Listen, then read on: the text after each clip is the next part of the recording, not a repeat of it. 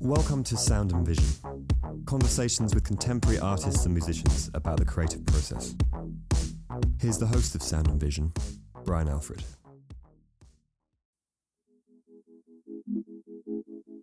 James Siena is an artist who was born in California in 1957. He spent most of his formative years in Washington, D.C., and he got his BFA from Cornell University. His intricate, rule-based abstractions are made of intensely concentrated, vibrant freehand geometric patterns. He works across a diverse range of media, including lithography, etching, woodcut engraving, drawing, and painting. His work is in numerous public and private collections across the United States, including the Museum of Fine Arts in Boston, the San Francisco Museum of Modern Art, the Metropolitan Museum of Art, the Museum of Modern Art, and the Whitney Museum of American Art in New York. He's lectured at numerous institutions throughout the United States, including the MFA Fine Arts department at the School of Visual Arts. He completed a residency at Yaddo, where he's also now on the board. I sat down with James in the middle of his current show at Pace Gallery to talk about his early days of getting by in New York, his love of music, and his collection of vintage typewriters. Here's our conversation.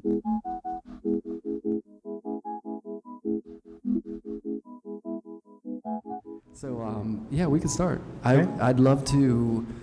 I mean, you've been around. You've been around for a while in New York, and I think we've shared stories in the past about your old studios, and so I'd love to get the backstory on like when you got to New York, how you got here from school, like your past.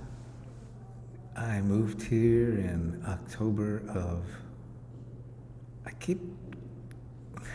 keep getting confused, but there's 82 or 83. I think it was 82. Yeah. But it might have been 83. No, it was 83 because I turned 25 a week after 82. I was born in 57. So that would mean 1982. Right, 25 years. I had gone to school in upstate New York, Cornell University, and then moved to Spain for a while. Right out of school? Right out of school. Well, not right out of school. I painted my father's house inside and out, and then I went to Spain. Was it like the summer job after school? It wasn't really a summer job. It was, I'll give you a plane ticket if you paint my house inside and out. So you earned it. I did like a $10,000 paint job and got a $400 plane ticket. Right. That was okay. That was family, what is it called? Filial piety. You know, you honor your father. And I lived in Mallorca. Yeah. Because there was a college classmate named Deborah Bonner whose family had moved there in the 50s for various reasons. Her father was a student of Catalan and Mallorquin, the dialect of Catalan. He became a translator.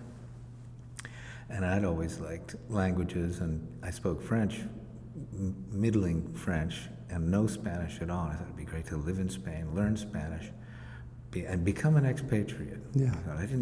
I thought I don't need to live in New York. I don't want to live in New York. I'll live on this island in the Mediterranean, and So this was a permanent move. I thought it might be permanent. Yeah. It was an indefinite move. That was it.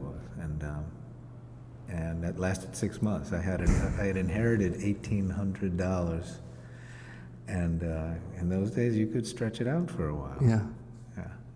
And there was no real art community, but I did meet a Spanish artist who's gone on to great success, a guy named Miquel Barceló. And he was a friend of Deborah's, and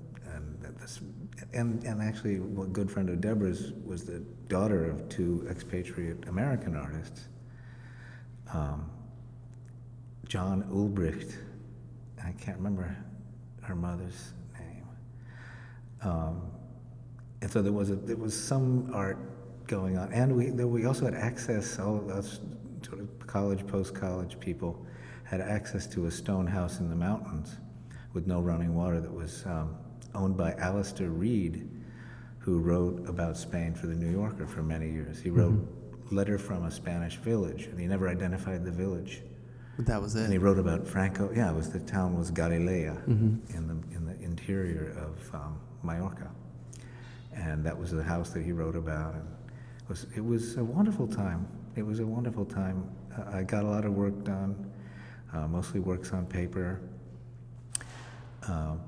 Developed a nice friendship with Mikel, and we were both making our own paint, which was, something I didn't know that many people were doing. And it was very process-oriented work. He was coming out of Tapias, and I was coming out of a more minimalism and post-minimalism. Big influence at the time for me was Tuttle. But after running out of money, I ended up in Washington, D.C., where my father lived, and accumulated some cash and went back up to the Ithaca area and lived in an old rundown house, again without running water. Well, what is it about 0 for 2 creature comforts? Yeah, 0 for 2. And that lasted a couple of years.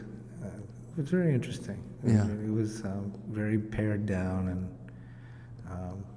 isolated. Did you go back there just because of the familiarity of developing in school there, or was it somewhere you thought you just wanted to be? I think it was just sort of the path of least resistance. I had friends there, and I thought I could, get a job up there. I wasn't ready for New York, but was it in the back of your mind though? Eventually I'm going to try to get there. Yeah, I think it was. I was always reading about New York. I read the Village Voice and the Soho News all the time. Yeah. And I worked for a fellow named Michael Baum, who had a frame shop and a T-shirt company. And I convinced him to experiment with some of his T-shirt printing and do a kind of more art/fashion-y punk rock type thing. We were printing entire T-shirts. We'd print these patterns all over T-shirts. We'd put the entire shirt down and just print dashes all across it. Yeah, and they would sort of squish at the seams. But I invented this kind of padded table so there was less squish. And we made a company called Baumware. I was the only employee. I was just printing all these shirts, and they would sell them at Fiorucci's and really? Trash and Vaudeville down here. Yeah. And some high-end places. Bendel's had it. And I ran the company for a while until he automated the business, and I was out of a job. Oh, you got squeezed out? I got squeezed out by progress. Oh, man. He started to print on cut parts and then have them sewn together. Yeah, the seams bugged him, and I love the seams. Oh, that's like the handmade, amazing. Exactly, yeah. I've always liked the printness of the print. Yeah. Yeah. I know, and I feel like in the fashion side of things, every once in a while you see it pop out, but that kind of hand process is a really nice thing and rare, Yeah. Well, that's been something that I've been concerned about forever. Yeah. And the other thing he did was he made picture frames for people. Mostly people would just bring in things and, just stuff for their collection. Sometimes artists would get things framed there. And when I did finally move to New York for love and running water and flush toilets. Two good reasons to move. 2 for 2. Yeah. What does that make it? Now we're even, right? Yeah. Okay, back to. And I moved to New York and immediately applied for a job at the place where Michael Baum, the owner of this company, bought his frame moldings because he was making pretty nice frames. And they weren't metal section things. They were cut, joined, sanded, finished. Did you just ask him, or you knew about it from the frames like that? It was I kind of knew about it. Yeah. Maybe I didn't have conversations with Bark Frameworks, but he told me about them. And when I moved to New York, it turned out they were about 5 blocks away from where I was living in Tribeca. Yeah. They were just above Canal Street on Green Street. So you got the gig? Yeah, I got the gig. I moved to New York with $400 in my pocket and got a gig working at Bark Frameworks as a sander. Mm-hmm. So holding an electric sander all day long, 8 hours a day, sanding these great frames. Non-automated. Still no automation at Bark Frameworks, not even the mat cutting, which is what I turned out to learn how to do there. Yeah, and, which still is part of your work today, I imagine. This is the first time I've cut my own mats for a show, but the reason I did was because I drew on them. Yeah. So I just thought I'd have a little more control. I could have ordered them from Bark. I mean, I use Bark for the frames that I... Yeah, but there's one over there that looked like you notched out part of the mat. Like it looks like you carved out a couple rectangles out of the mat itself. I corrected a mistake. Oh, really? Yeah. Oh, that's the erasure. Yeah, it's a removal strategy that I use in some drawings. If I get a mistake, either a stain, an oil stain, an ink stain, or I make an illegal move in a drawing, I'll cut it out rather there's than a foul. Make it over again. Yeah. A foul. Foul ball. You commit a penalty on that paint. That's right. So, but in that particular one with the notches, or their little, what should I call them, depressions in the mat, I cut about halfway through the mat and dug it out and sanded it and finished it so I could redraw it. Yeah. Because inside mat board is much more absorbent than that surface. Than the surface. Yeah. So I had to seal all the bevels of these works, of these mats, in order to have them accept the ink the same way that the... Well, it's a nice moment because it's camouflaged. You know, you don't see it at first, and then you kind of happen upon it. But, yeah, I mean, a lot of people see it. Yeah. In fact, I think the person who bought it was really turned on by... Oh, yeah. By it. Well, I remembered it. You know, like it jumped out to me. So. Yeah, and it didn't seem to bother you, but maybe you didn't see it as a corrective. I didn't. I thought that was on purpose. Oh, okay. Because you're playing with... Anyways, we'll get more into detail about that, but I don't want to forget about your stuff. So you got the job? Oh, right, going back to the history, yeah. Yeah, I got the job, and I worked there for about 2.5 years. And were you working on your stuff at home at that point? Mm-hmm. Yeah. Yeah. And what's Tribeca like in 82, 83, 84? It looks like hell on the street level, and it looks like paradise upstairs. Yeah, if you can afford to go up the elevator? Yeah, I mean, the loft rented for $1,200 a month, which was, well, I just said I lived for 6 months on $1,800. Right. It seemed just crazy. Yeah. I was grossing $600 a month, and I mean, that was $5 an hour, and after taxes, which is a third, they take a third of your money, at that minimum wage. Or it was maybe a little above minimum wage at the time. Doesn't matter. I had about $100 left over for groceries and to pay for the phone. Yeah, that's not the metric they say you should do with as far as your rent to your that ratio leftover. You know what I mean? Like they say you should make like twice. But in New York, that doesn't happen. Most people, it's not the case. If you can make it at all, like if you can cover it, you're in a good spot. Yeah, yeah, and my wife at the time and I started doing performances in the clubs, which paid fabulously. Oh, really? Oh God, it was so generous in the club scene in those days. And what were you doing? What kind of performance?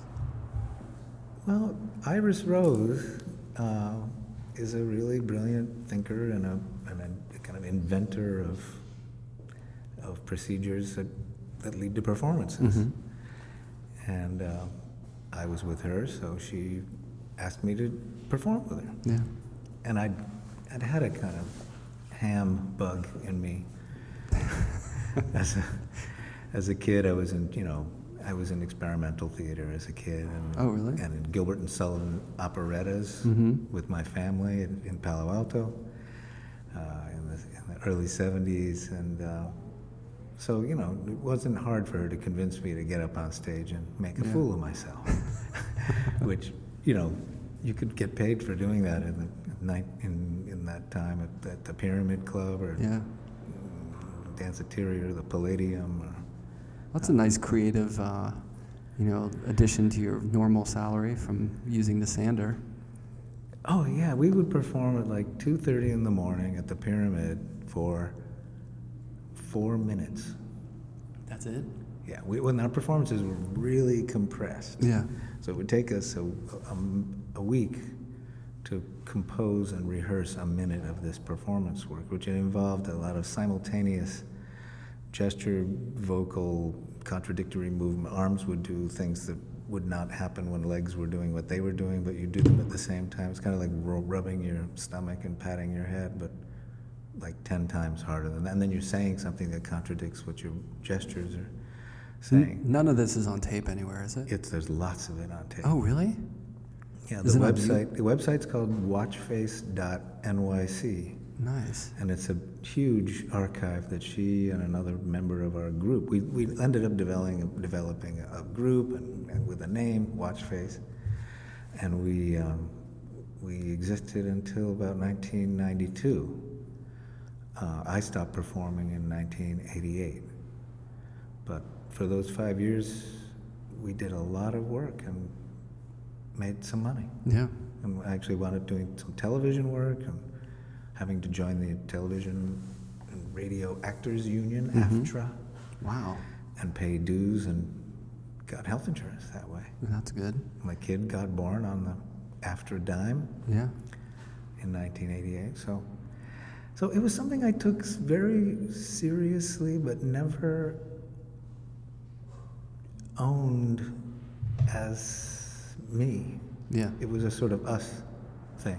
I even did a solo performance on a very important topic to me. My father had worked in the 60s and then part of the 70s. He worked in the Pentagon. So he always referred to himself as a liberal warmonger. So I did a performance based on a book by Leonard Lewin, who was a New Yorker actually. A book that was distributed in 1963 purporting to be a study of the possibility and desirability of permanent peace.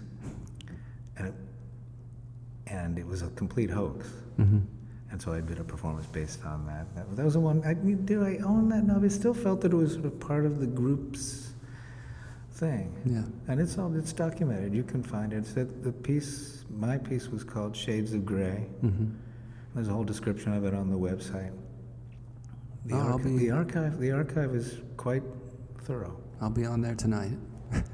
So whenever you're making your own stuff too, did that maybe help you sort of say, this is the stuff that I'm doing collaborative with other people, and then I'm doing my own artwork as kind of a separate thing? I used to refer to performing as like a hobby. And it was also a way to be with Iris.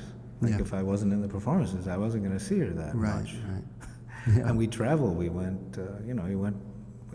We didn't go on tour, but we would go to colleges and do performances. And but I kept my personal two-dimensional work to myself. Yeah. Although I did do the toothpick sculptures that I did 2 years ago. I did those in those days too, but wasn't really sure whether they were me or not. Now I'm sure they were me. Yeah. And most of them were destroyed from that time, but I remade a lot of them. But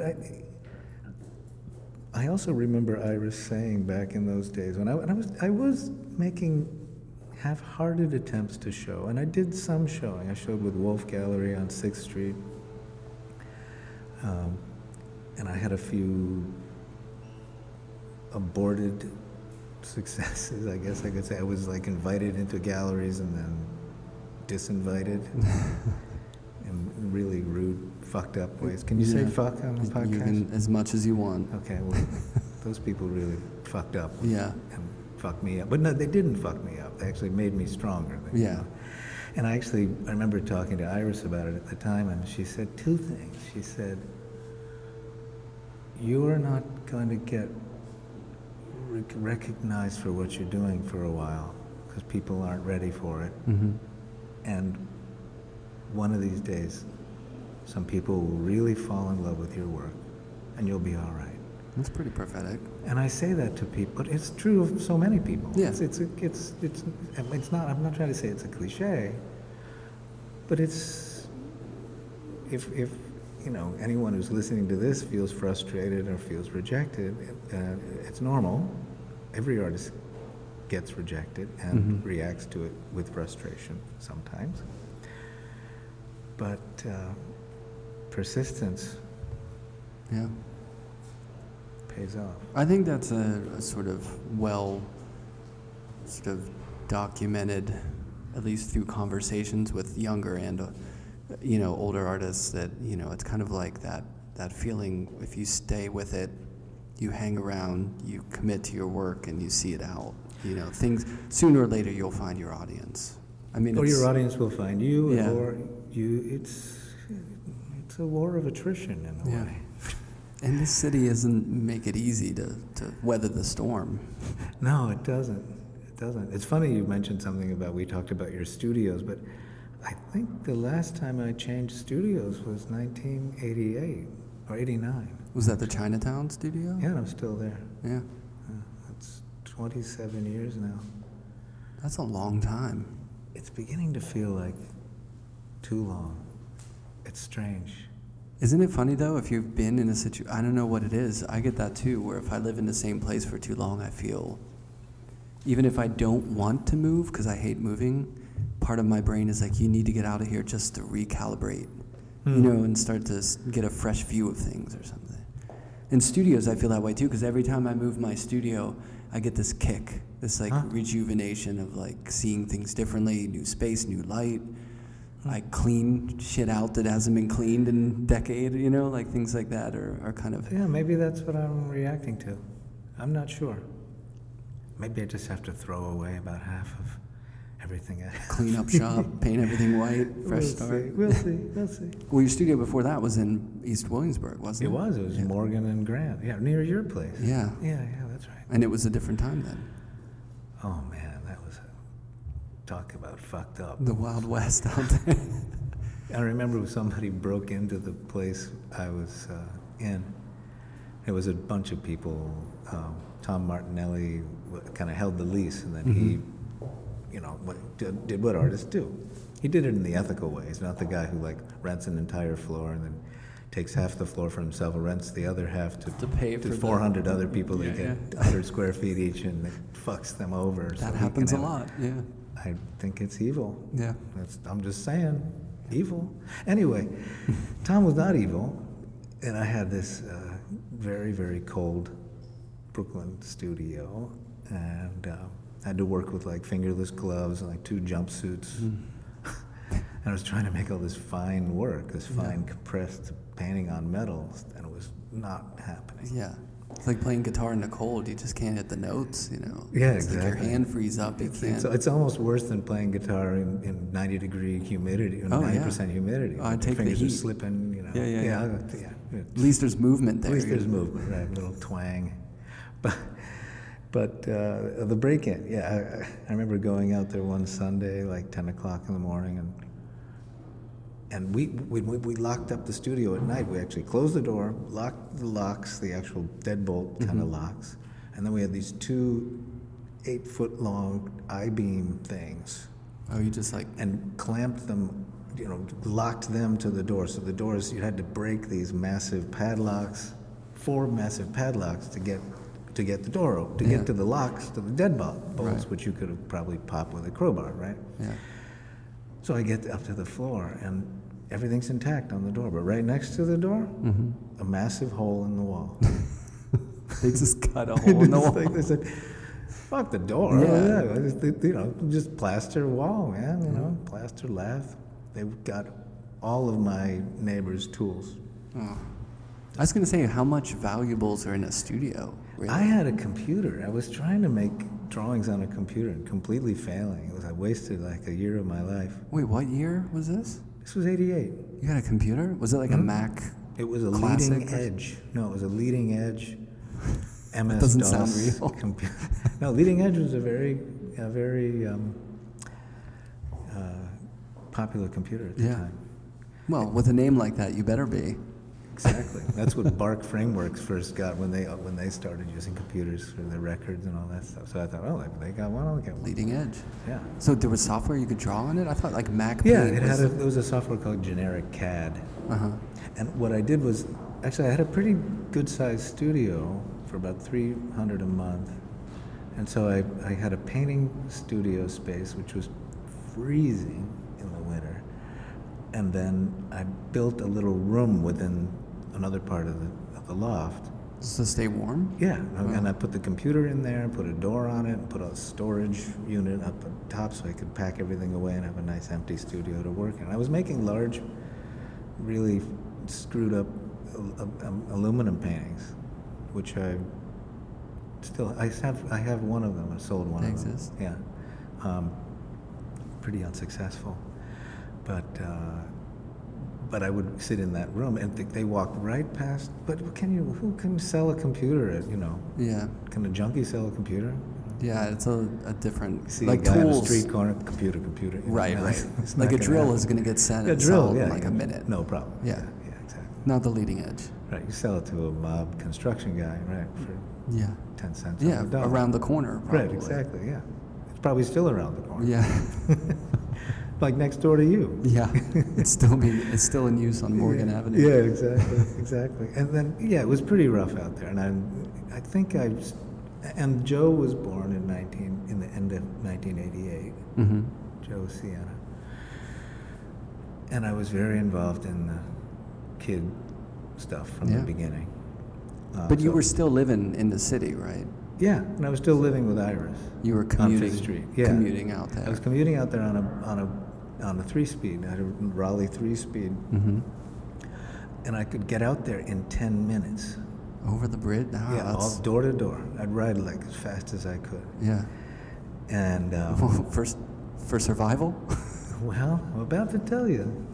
I wouldn't mention this. It wasn't a story in it. Right. I think it was 91. I was riding back over the Williamsburg Bridge. It was really hot, and I was wearing like little spandex bike shorts and a muscle shirt and a little fanny pack with my wallet in it. Mm-hmm. And my pot, of course. Right. And this guy comes out of the shadows and he grabs the handlebars. When I'm at my weakest, 70 strokes of the pump of the pedals get me up to the semi-level portion of the bridge, and I'm out of breath. I was a smoker at the time, and he comes out and he says, "Listen, man, I just need some cash, just a little donation. Just give me a little donation." So I start to work this cardboard rubber band wallet that I had out of my fanny pack, and I'm trying to work like a 5 out of it. I think that'll buy him off, and he just cold cocks me with maybe a roll of quarters in his hand or something. I don't know what. And I saw this flash of light pass from left to right because he hit me on the temple. He hit me with a right hook. Yeah. And broke my jaw in 3 places. Oh man. And then he screamed, "I got a gun! Give me the wallet!" As if you were coherent at that point, He was shocked that I wasn't just down. Oh, he didn't drop you? Uh-uh, I was conscious. Wow. And you were on a bike though. I was standing. Like you had a foot down on the bike. I think I had both feet down. Because I was trying to work the cash out of the wallet without him seeing that I had more than $5. I had $18. Oh, well, not anymore. That was a lot of money. Yeah. And then he just pulled the money out and threw the rest of the cardboard down. I think it just had an American Express card. And I didn't have a driver's license, ID. And he took the bike. Oh, jeez. So I loped home and You had to fix your jaw. got my jaw wired shut. Yeah, I was macrobiotic at the time too, so that was I was pretty scrawny and smoker, like pretty cadaverous, Healing wasn't probably quite as fast as it could have been.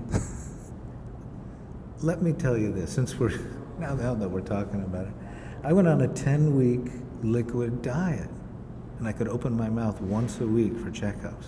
So I had my jaw wired shut for 10 weeks, and I would puree everything. Yeah. And I had the smoothest bowel movements ever. Yeah. God, that's if you ever want to get really regular, The puree juice cleanse. everything. Yeah. Smoothies. Let that blender do the chewing, man. Yeah. Yeah, so refried beans, and so there was like no dairy. All it was like beans, rice, Oh, no yogurt? Or, rice cereal, maybe soy yogurt.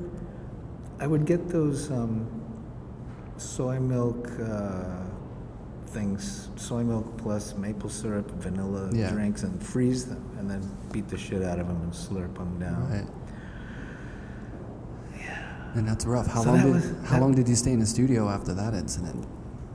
Did that make you sell that or get out of that lease quick? Or No, it freaked me out, but it also, I realized that the kid needed supervision. This is a baby. Yeah. And Iris I didn't want her to do that much, and I wanted to be closer by. Mm-hmm. So I just started looking in the newspaper for Manhattan real estate, and 83 Canal Street was listed. Yeah. And I kept seeing this listing. I was thinking, oh, it'll be too expensive, and it's a pretty big listing. So I thought maybe there's something wrong with the building. And I finally checked it out, and I loved it. So I moved in. No, I would Paid imagine. $100 more That's it? for about 1/3 the space, Yeah. But it's right there. and no roommates, no sharing. Oh, yeah. No sharing. I just didn't. I figured I've got a kid. I also had after leaving Bark in '85, I was cutting mats for a living, and I was doing it in the apartment on 5th Street. Mm-hmm. I had a kind of Murphy shop with this table that I could set up in one of the rooms of this 2-bedroom apartment. I'd make mats and sell them to people, and then break it all down. Yeah. And I thought, I will move the mat cutting in there and have a kind of multi-purpose mat cutting facility plus studio, Mm-hmm. all in about 300 square feet. It's a pretty About the good size setup. about the room we're sitting in. Yeah. A little bit smaller. That's conducive to getting a lot done. Well, what it did was it kind of literalized compression. Mm-hmm. Because Iris, I think, gave me compression through the performances. Because I was more of a process artist and more into the phenomenology of seeing and making, and that kind of Tuttle post-minimal thing. Yeah. Representing things that aren't supposedly art but become art. Shifts in scale,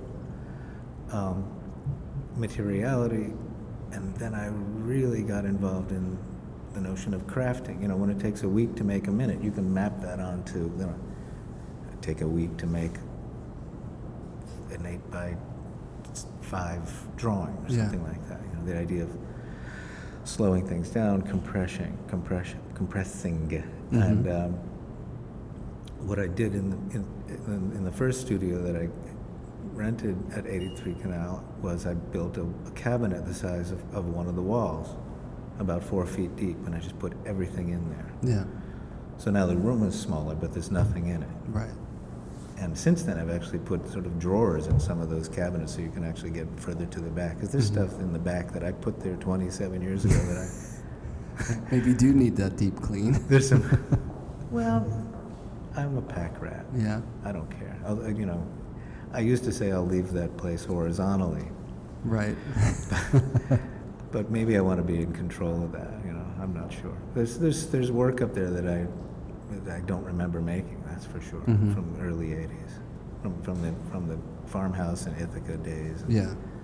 Do you collect other things besides storing My your own own work? Yes, unfortunately, I do. Yeah, I collect manual typewriters. Manual typewriters. Yeah, I have about 100 of them. Wow. Those aren't small. No, Or light. no, it's a problem. But they sometimes come with beautiful cases. They oftentimes, some of the rare ones I have beautiful bent wood cases and Wow. beautiful decals, Yeah. sort of ornate Gothic, and the mechanisms of them are fascinating. Do you use them ever? Yes, I do. Yeah. In fact, I recently, meaning 3 years ago, started making drawings with them. That was the next question. Yeah, I mean, you could see that, I saw the question coming. Yeah. Yeah. Yeah, but those are amazing. And when you grow up with those, my mother had like a that kind of 50s blue, powder blue typewriter. I forget who made it, but a lady's machine, yes. Yeah, and you have the sort of experience of touch, just like the old phones when you used to, do all that crap. I mean, there's something about that, but it feels so long ago. But it must be nice to just pull one of those out and just have at it. Yeah, I used to have a very regular correspondence with an artist friend, Dan Schmidt, and we always wrote on typewriters. Mm-hmm. And then when I got, I guess, my second computer, I started writing him, using Word or something. Yeah. And he would answer me. He still wouldn't get a computer. And he lost all the goddamn letters I sent him, and I saved all the ones he sent me. And so I have like hundreds of letters from him. They're fantastic. And he's a really good writer, prose stylist, and writes beautiful letters. And he told me back in '97 about a guy named Martin Teitel on Fulton Street. He'd read an article in the Atlantic Monthly about this old typewriter repairman. Mm-hmm. And he sent me, cut it out or copied it and sent it to me, and I just went down to see him. I want to meet this guy. I think I had 2 typewriters at the time. Mm-hmm. No, I had, he knew, wait a minute, I had started buying typewriters. I think I had maybe 10 at the time. And I called him and he said, yes, I do typewriter repair, and I'll clean and I'll make your machine completely new. Yeah. It'll be like you bought it in 1931, something like that. Mm-hmm. So I took 3 machines down there, and he charged me $600 a machine to clean them. They cost me like $10 at flea markets. And I was so in awe of the guy, and I just had my first show, so I had a little extra money. Yeah. I paid him like $1,800. What crazy. But he changed the rubber on everything. He cleaned every single part. He took half the machine apart, put it back together again. Mint condition. And they're in mint condition. Yeah, they're really beautiful. They could go to the museum now. And then he put his decal on there. He was such a famous person. He was one of the most famous people you've never heard of. Right. And I think that was the last time we did business, but I got to know his son, and he was in his late 80s when we met. And you'd go down there, and he'd be in a white lab coat. Mm-hmm. He was such a gentleman. Yeah. And he's a professional. Yeah. No, he took it so. And when he died, he was in his mid-90s. Not only did he get an above-the-fold obituary with a picture in the New York Times, big picture, and a big obituary too, because long stories about him. Not only that, but he got the one obituary that The Economist does a week. They only do 50 obituaries a year. Yeah. And fantastic. So he had a following. Yeah. Like a lot of people appreciated. A lot of famous people went to him for typewriter repair. Yeah. So the machines, it was just a pastime, and another way to slow things down. I'm always looking for new ways to slow it all down. Yeah. But then when I was in Rome, 2013, I started thinking about typing drawings. Mm-hmm. And of course, I hadn't brought a typewriter with me, so I had to go find one, which I did, and I made about 25 drawings there, and I just continued to do that. So you're working on those? No, I haven't. No. You have them, though. Have you shown them? The gallery has a number of them. And another gallery, Hiram Butler, has some. And he did a very small show, a small selection. He showed about 12 of them a few years ago. I'm going to go out on a limb and say 8.5 by 11 was your size you went with? Yeah, 11 by 8.5, vertical. I think I've just done my first horizontal one, though, because I have some wide carriage machines. Mm-hmm.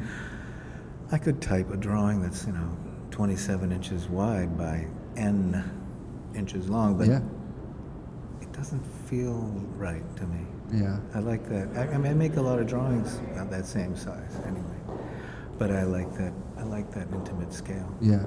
There's something, there's an inherent dialogue between the page and those letters, at that scale. So there's a kind of pedestrian modesty to them too. Mm-hmm. I started drawing at 8.5 by 11 for money reasons. Mm-hmm. In the 80s, I bought a ream of acid-free paper for like $10. Yeah. And I had no money, and I actually had a studio. The studio before the Brooklyn studio was a studio on Eldridge Street with a dirt floor, a basement studio, for $150 a month. That's the Lower East Side. The lower East Side. There was a little urine problem too, since it was sort of under the fault, the sidewalk. Jeez. Yeah, but it was a pounded dirt floor mm-hmm. with enamel paint, floor paint, on the dirt. Just to seal it. Yeah. Keep it from kicking up. Keep the dust down. Yeah. My house growing up had that. We had a dirt basement. What? Basically. Yeah. The side of our basement was dirt. Are you a hillbilly? No. Well, kinda. Where Pittsburgh. Oh yeah, I just read Hillbilly Elegy. What's by that? J.D. Vance. I don't know that. It's a new book mm-hmm. by a young Republican, actually, about what he called his hillbilly parents. His hillbilly family moved up from the hollers of Kentucky mm-hmm. to southern Ohio. Yeah, it gets deep real. south in Ohio and Pennsylvania. Yeah. Okay. Yeah, so I had that. So you had that studio with a painted floor. Mm-hmm. Mm-hmm. And when did you start having the, visits or, sort of aggressively trying to get the work out there?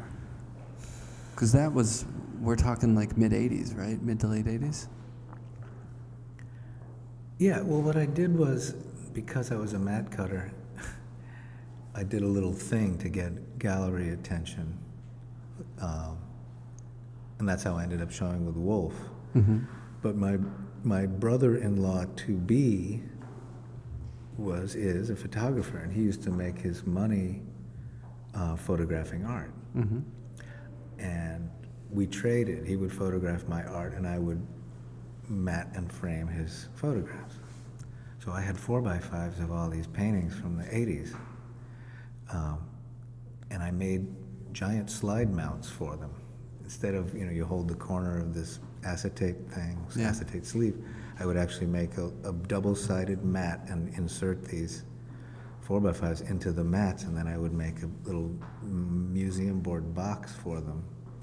And it was very elegant. You'd pull a little tab, and you'd have 10 little slides of these.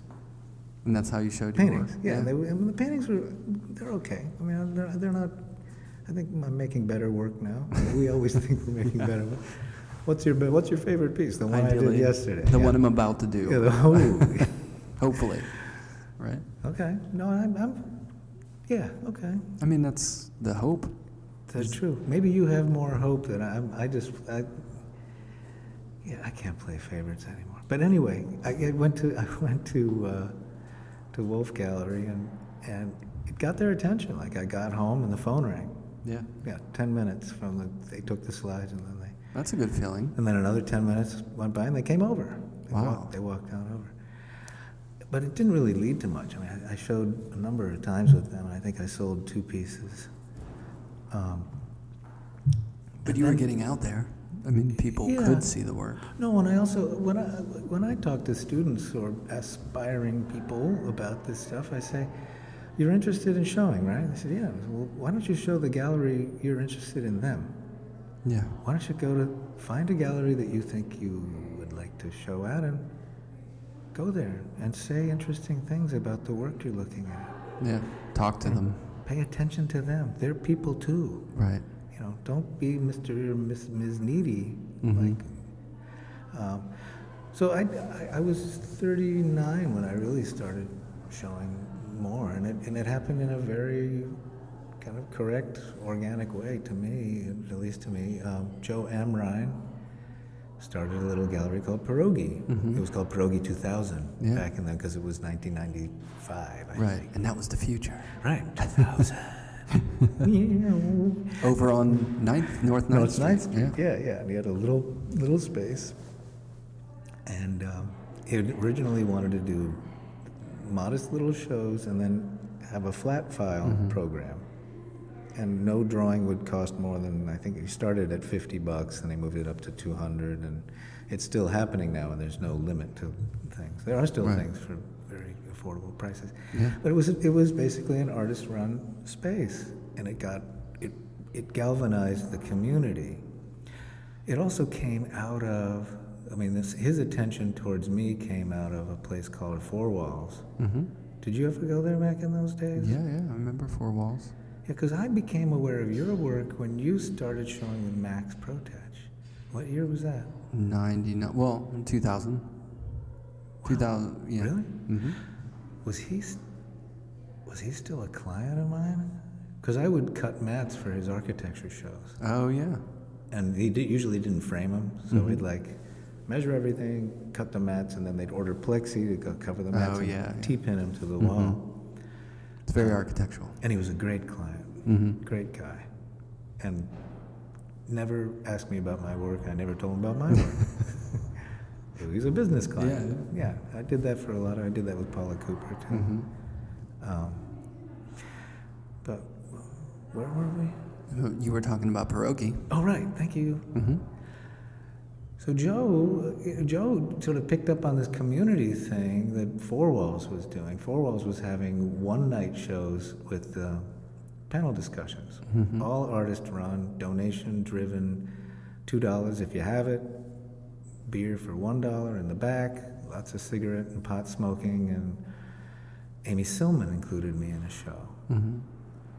And I don't remember how that happened. I don't know how we knew each other. I knew she came to some of my performances, or our performances back in those days. And I'd been in sort of deep kid diaper changing mode for at least good 2-3 years by then. Baby boot camp? And we had to do the cloth diapers. Oh, man. So, That happens? I've heard of that. Shit happens. Yeah, it really happens. Oh, God. When you can't just turn and put it in a can and it goes away, it really happens. Well, we had there was a diaper service at the time. Oh, really? So we paid. They would come by with all these beautiful, clean diapers and take away this horrendous, toxic bag every week. Biohazard. And so I think that's so the pierogi, and then somehow because of pierogi, a gallerist named Maria Cristina Paravicini, Christine Rose Gallery. She saw my work, and Joe called me and he said, she's really flipped out. She wants to give you a show. And I said, great. Does that mean I can't have a show with you? And he said, you don't need a show with me. Have a show with her. And I said, no, I'm having a show with you, and then I'll have a show with Isn't that amazing that he was actually like a springboard, like an open springboard guy? Like he just wanted to give people the opportunity and to go on and do things. It seemed like he was. He still is. Yeah, he still is. I mean, his program has changed, and he's become more of a, he's been more of a constant for some people. Yeah, Don Clements and others, John O'Connor, Jim Torok. Yeah. But that's a rare reaction from any person who runs a space ever, to be like, oh, you should go show with them. Yeah, exactly. And I said, no, I want to have a show with you. These paintings are for you, and and so I made her wait a year, and she was willing to do that. Mm-hmm. And that show frightened me because I'd worked for so many years. It probably took me 5 years to make the show, but I wasn't living on. There was no money coming in for the painting, so I was still subsistence framing. That's what I used to call it. Oh, that's elegant.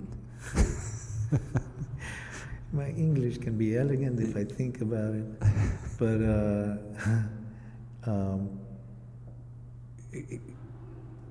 what frightened me about the show was that it was well received. That didn't frighten me, but what frightened me was that I looked around the room and I thought, I don't think I can ever do this again.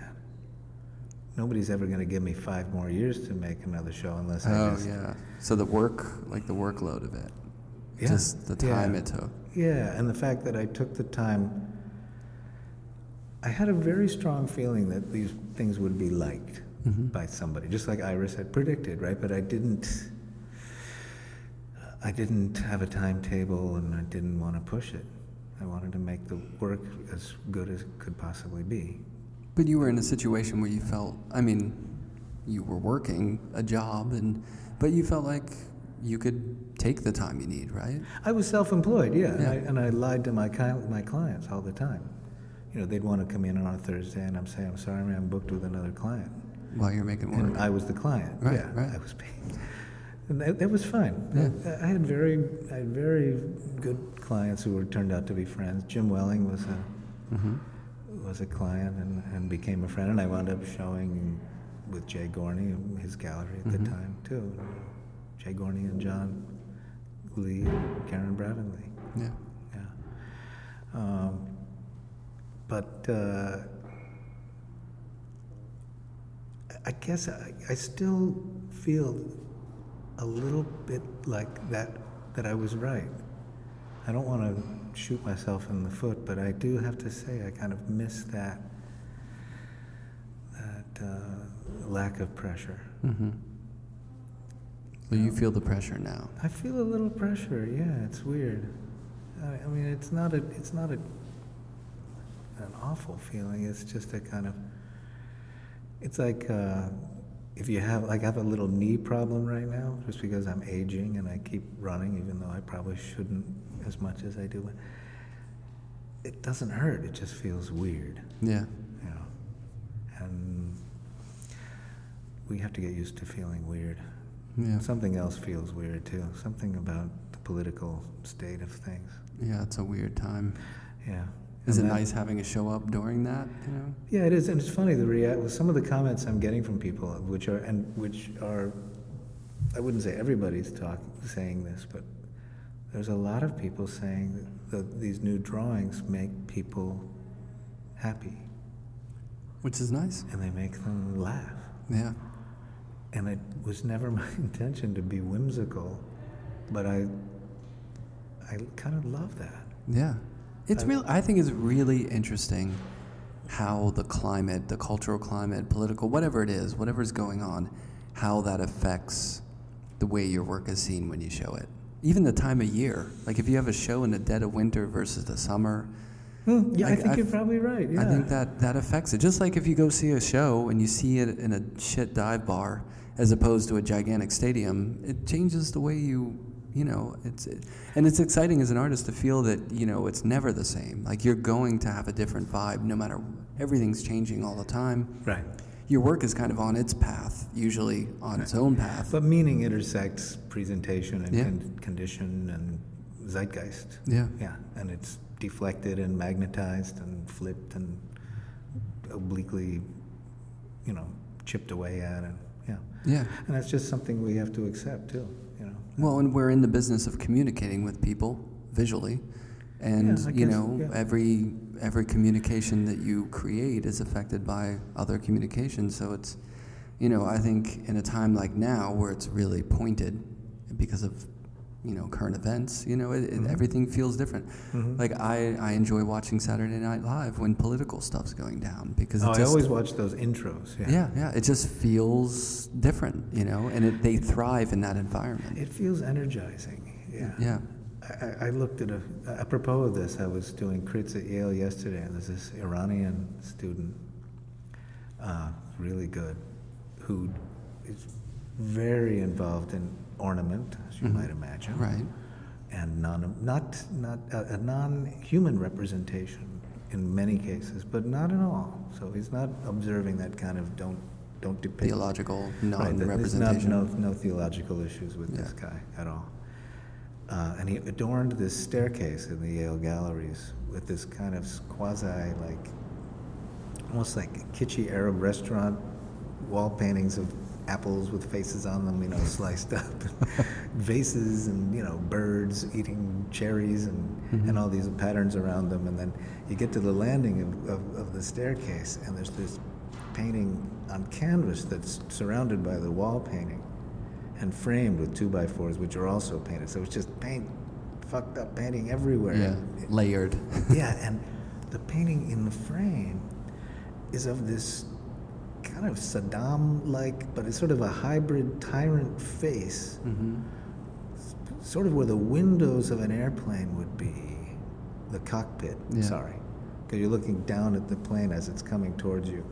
But the cockpit has an ass, and the face is this just fascist cocksucker, and coming out of his face is this uncircumcised dick, and then he's holding out his arms as the wings, and there are these dicks under his arms. Oh my God, that's a lot. And there's all these headless people pouring down, and then there are these other people that look like they're doing the can, and they're kind of cowering below him, and I said like the most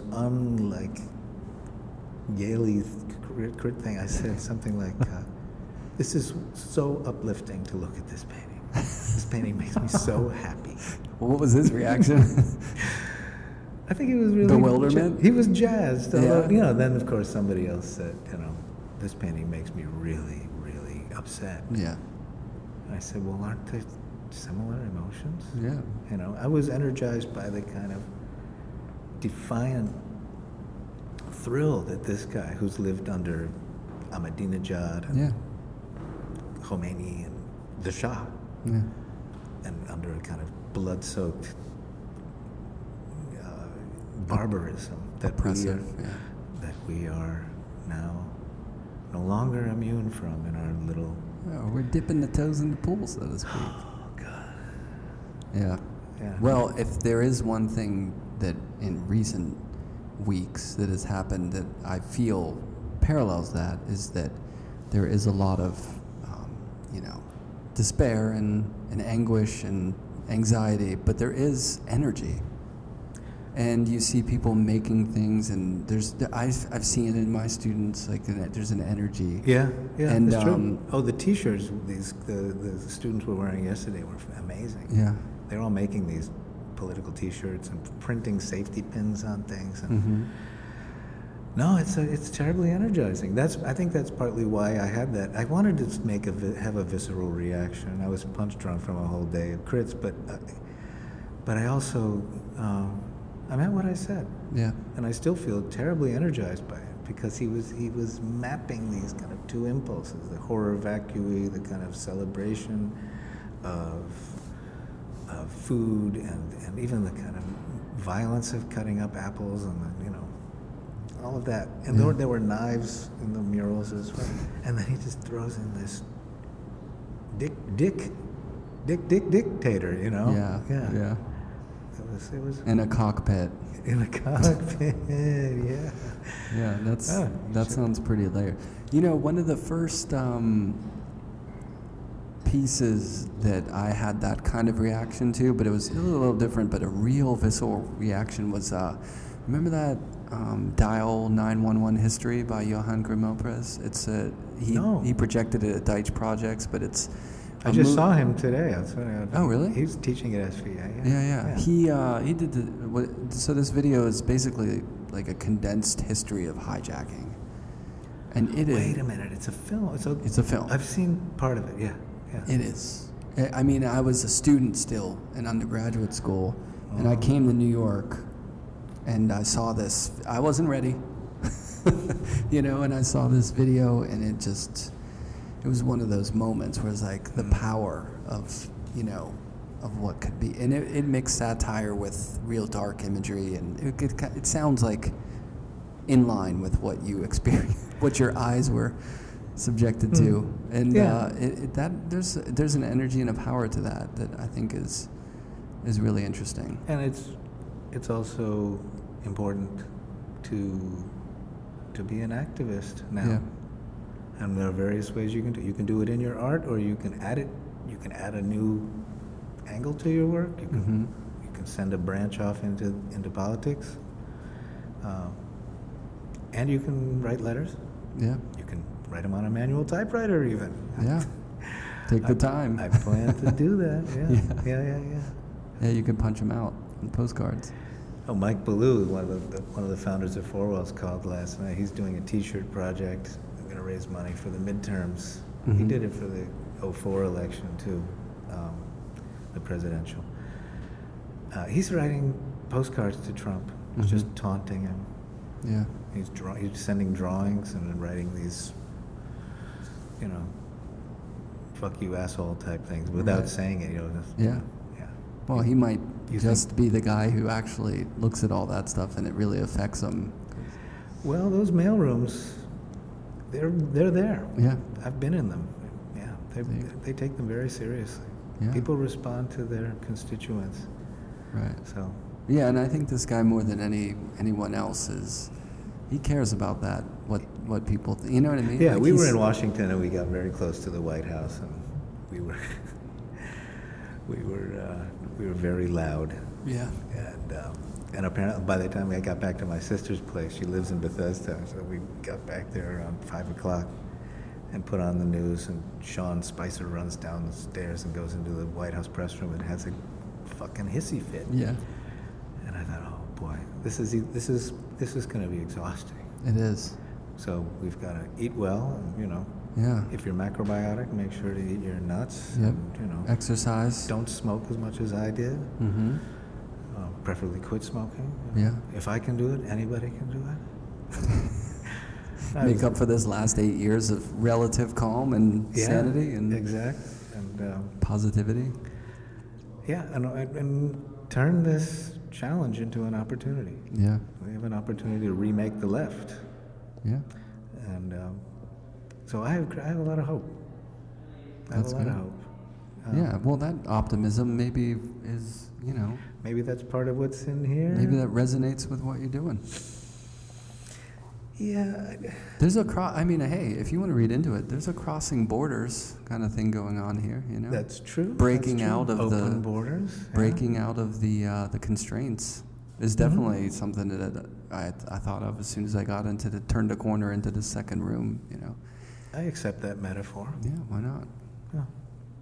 But the other thing I was thinking about, I don't want to speak on so totally formal levels, but by drawing into the presentational space of the frame, Yeah. I think the drawing kind of ceases to be anywhere. Mm-hmm. And what is that? Is that cosmopolitanism? I don't know. Rootless cosmopolitanist. Yeah. Little fucked up little noodly drawing. Yeah.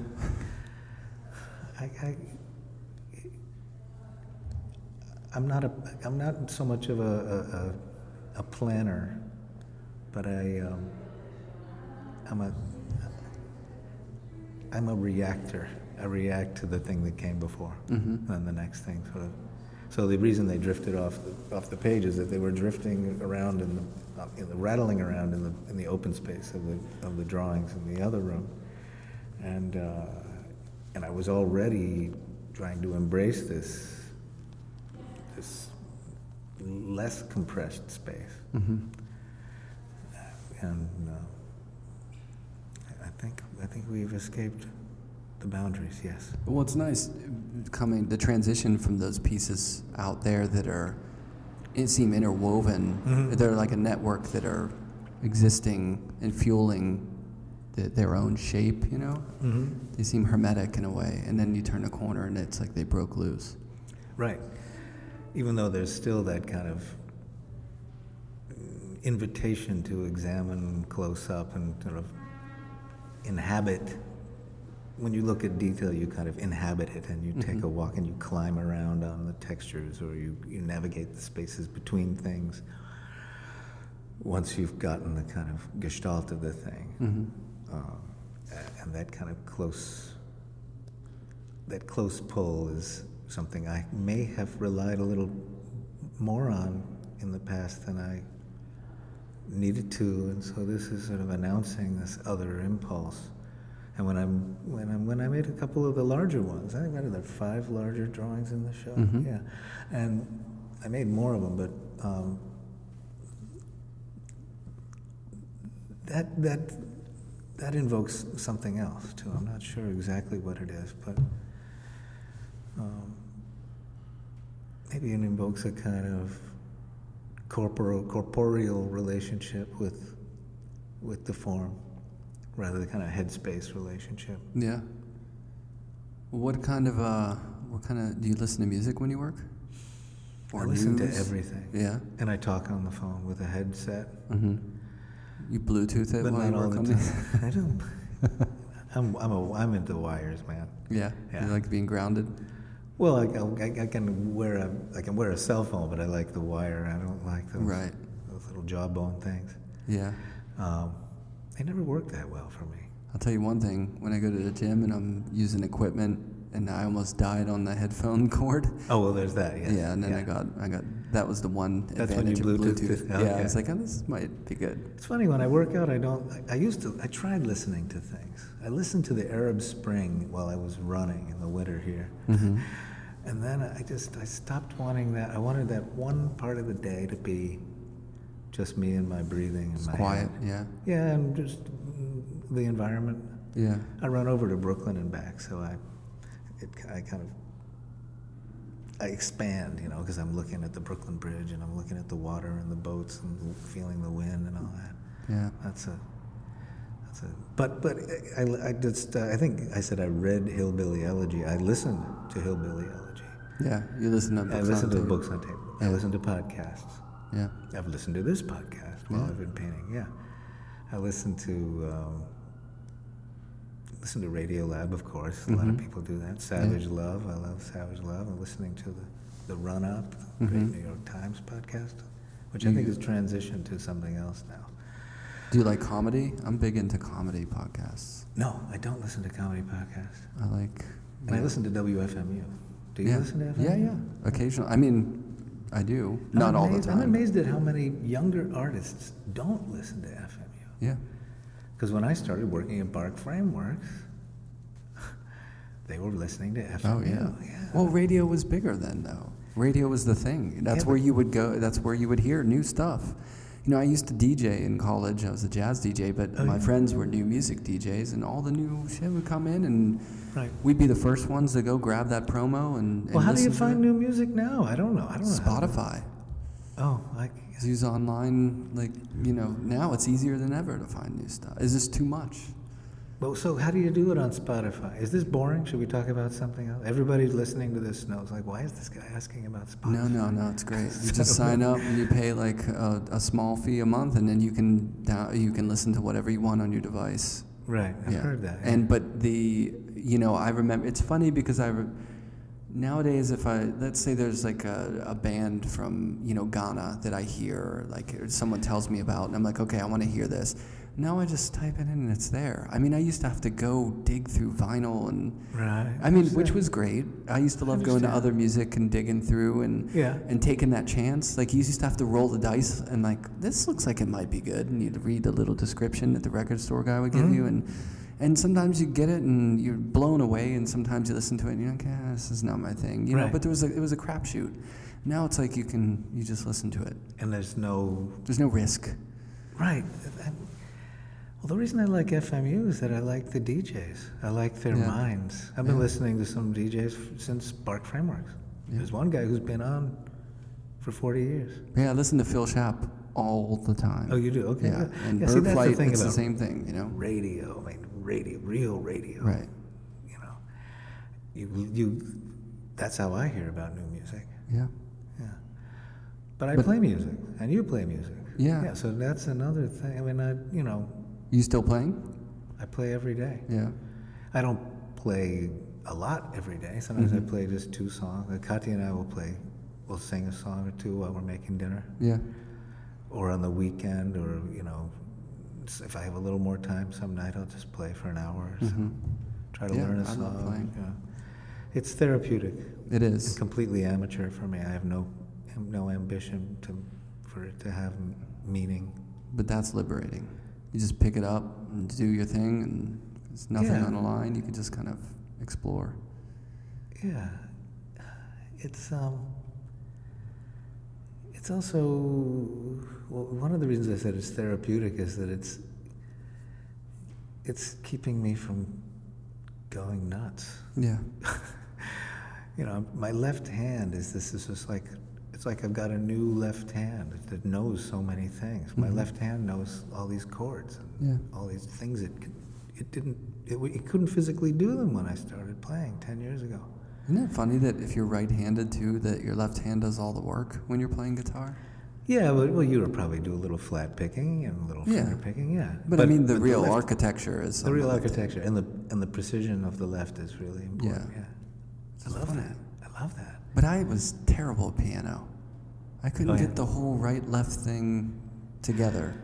But I can play a lot of other like if the instrument is one task, I can do it. Or even like, I played saxophone growing up, and that's blowing and that's blowing in two hands. Yeah. But it's not the whole. I'm mystified. I used to love going to see, Dr. Lonnie Smith, the jazz organist. It was amazing because there's no bass player when he plays. It's him, guitar, and drums usually, and he's playing the bass line down here, the lead up here, and his feet are doing shit too. It's like I can't get it. He's playing the bass notes with his feet. Yeah, that adds. Sure, I know. Yeah, so I mean. It's just so I can't relate to it. Like I'm mystified because I can't do all that at the same time. Like if it's a solo, I'm thinking I got to focus on the solo. He's doing all three at the same time. So yeah, that's. I wish I could do that. Well, in another life. Exactly. If there is one. And my kid now he's playing guitar and it's amazing. That's great. My kid did that too for a while. Yeah, it's really cool to see. He'll always have that, even if he doesn't stick with it. Yeah? Yeah. I think he'll probably take it up again. Well, that's our theory, too, is like, that's a cool thing to, no matter how far you take it later in life, if you just sit down and you walk into someone's room, there's a guitar there, you could pick it up and play, Back in Black. I mean, that's instant cool, Absolutely. Just musical instruments, like typewriters and bicycles. I love bicycles. I don't collect them. You don't have them fixed for $600? No, I built one when I was a teenager, which I still have, and I love it. But bicycles, typewriters, musical instruments, they are non-electric. Of course, electric guitars notwithstanding, organs notwithstanding. Yeah. They are like cyber. They're not. They're like What's the word?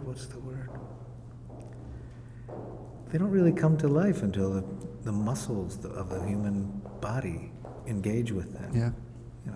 And in some cases, the mind. Mm-hmm. There's something terribly moving about that. Yeah. If you spend a little more than you think you should on a guitar, it's always worth it. Right. Because it sounds just a little bit better. And the joy you get from that. Yeah. But don't say this to too many art collectors, or they won't. Right. Much work. Because you get more joy out of a guitar than you do out of a drawing or a painting, I think. See, I fight that urge because I love guitars, part of me wants to just collect tons of them, but I can't do it. It's a space thing. Okay. But I still have my one Gretsch that I savor. That was made in the building that my first studio when I came was in the Gretsch building. Oh, you're not there anymore? No, of course you're not there anymore. No, they kicked everyone out and made it luxurious Right. Oh, you were there condos. during the Gretsch, the famous eviction. Yeah. The turning off of the power. Owner shut off power. They did in tinfoil on the windows. Yeah, Vanessa Beecroft was a floor above me, and Miltos Manetas was in it. A bunch of artists were on the one side, and then some people lived on the other side, and they gave us the boot. Good God. But yeah, I found an old 57. Yeah, I found an old 57 Gretsch that was 57. That's my vintage. Made in I'm the a room. 57. I say that it was made in the room that I lived in. You should say that, even if it's not true. I mean, it's got the sticker for 60 Broadway, but yeah, it's a good little guitar to have. Fantastic. I'd like to hear it sometime. Yeah. Let's jam. That sounds good.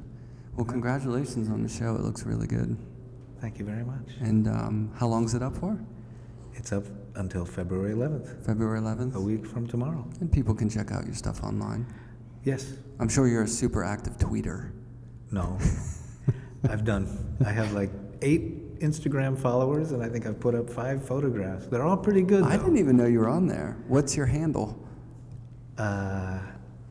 It's j.siena, I think. There's a few J Sienas, but... Imposters. No, there are people named Siena out there besides me. Who knew? Yeah.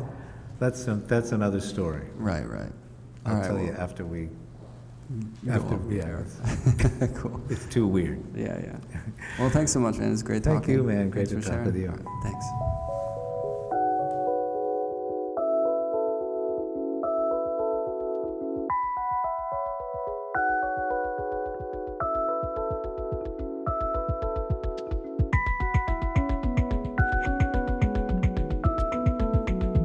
You can find images of the artist's work, studios, and exhibitions on the podcast website, soundandvisionpodcast.com. The introduction, narration, and music was provided by Michael Lovett of Nazca Lines. All other music was made by Lullotone, based out of Nagoya, Japan. Sound and Vision is produced, edited, recorded, and organized by myself, Brian Alfred. You can find more about my work at paintchanger.com. Thanks for listening.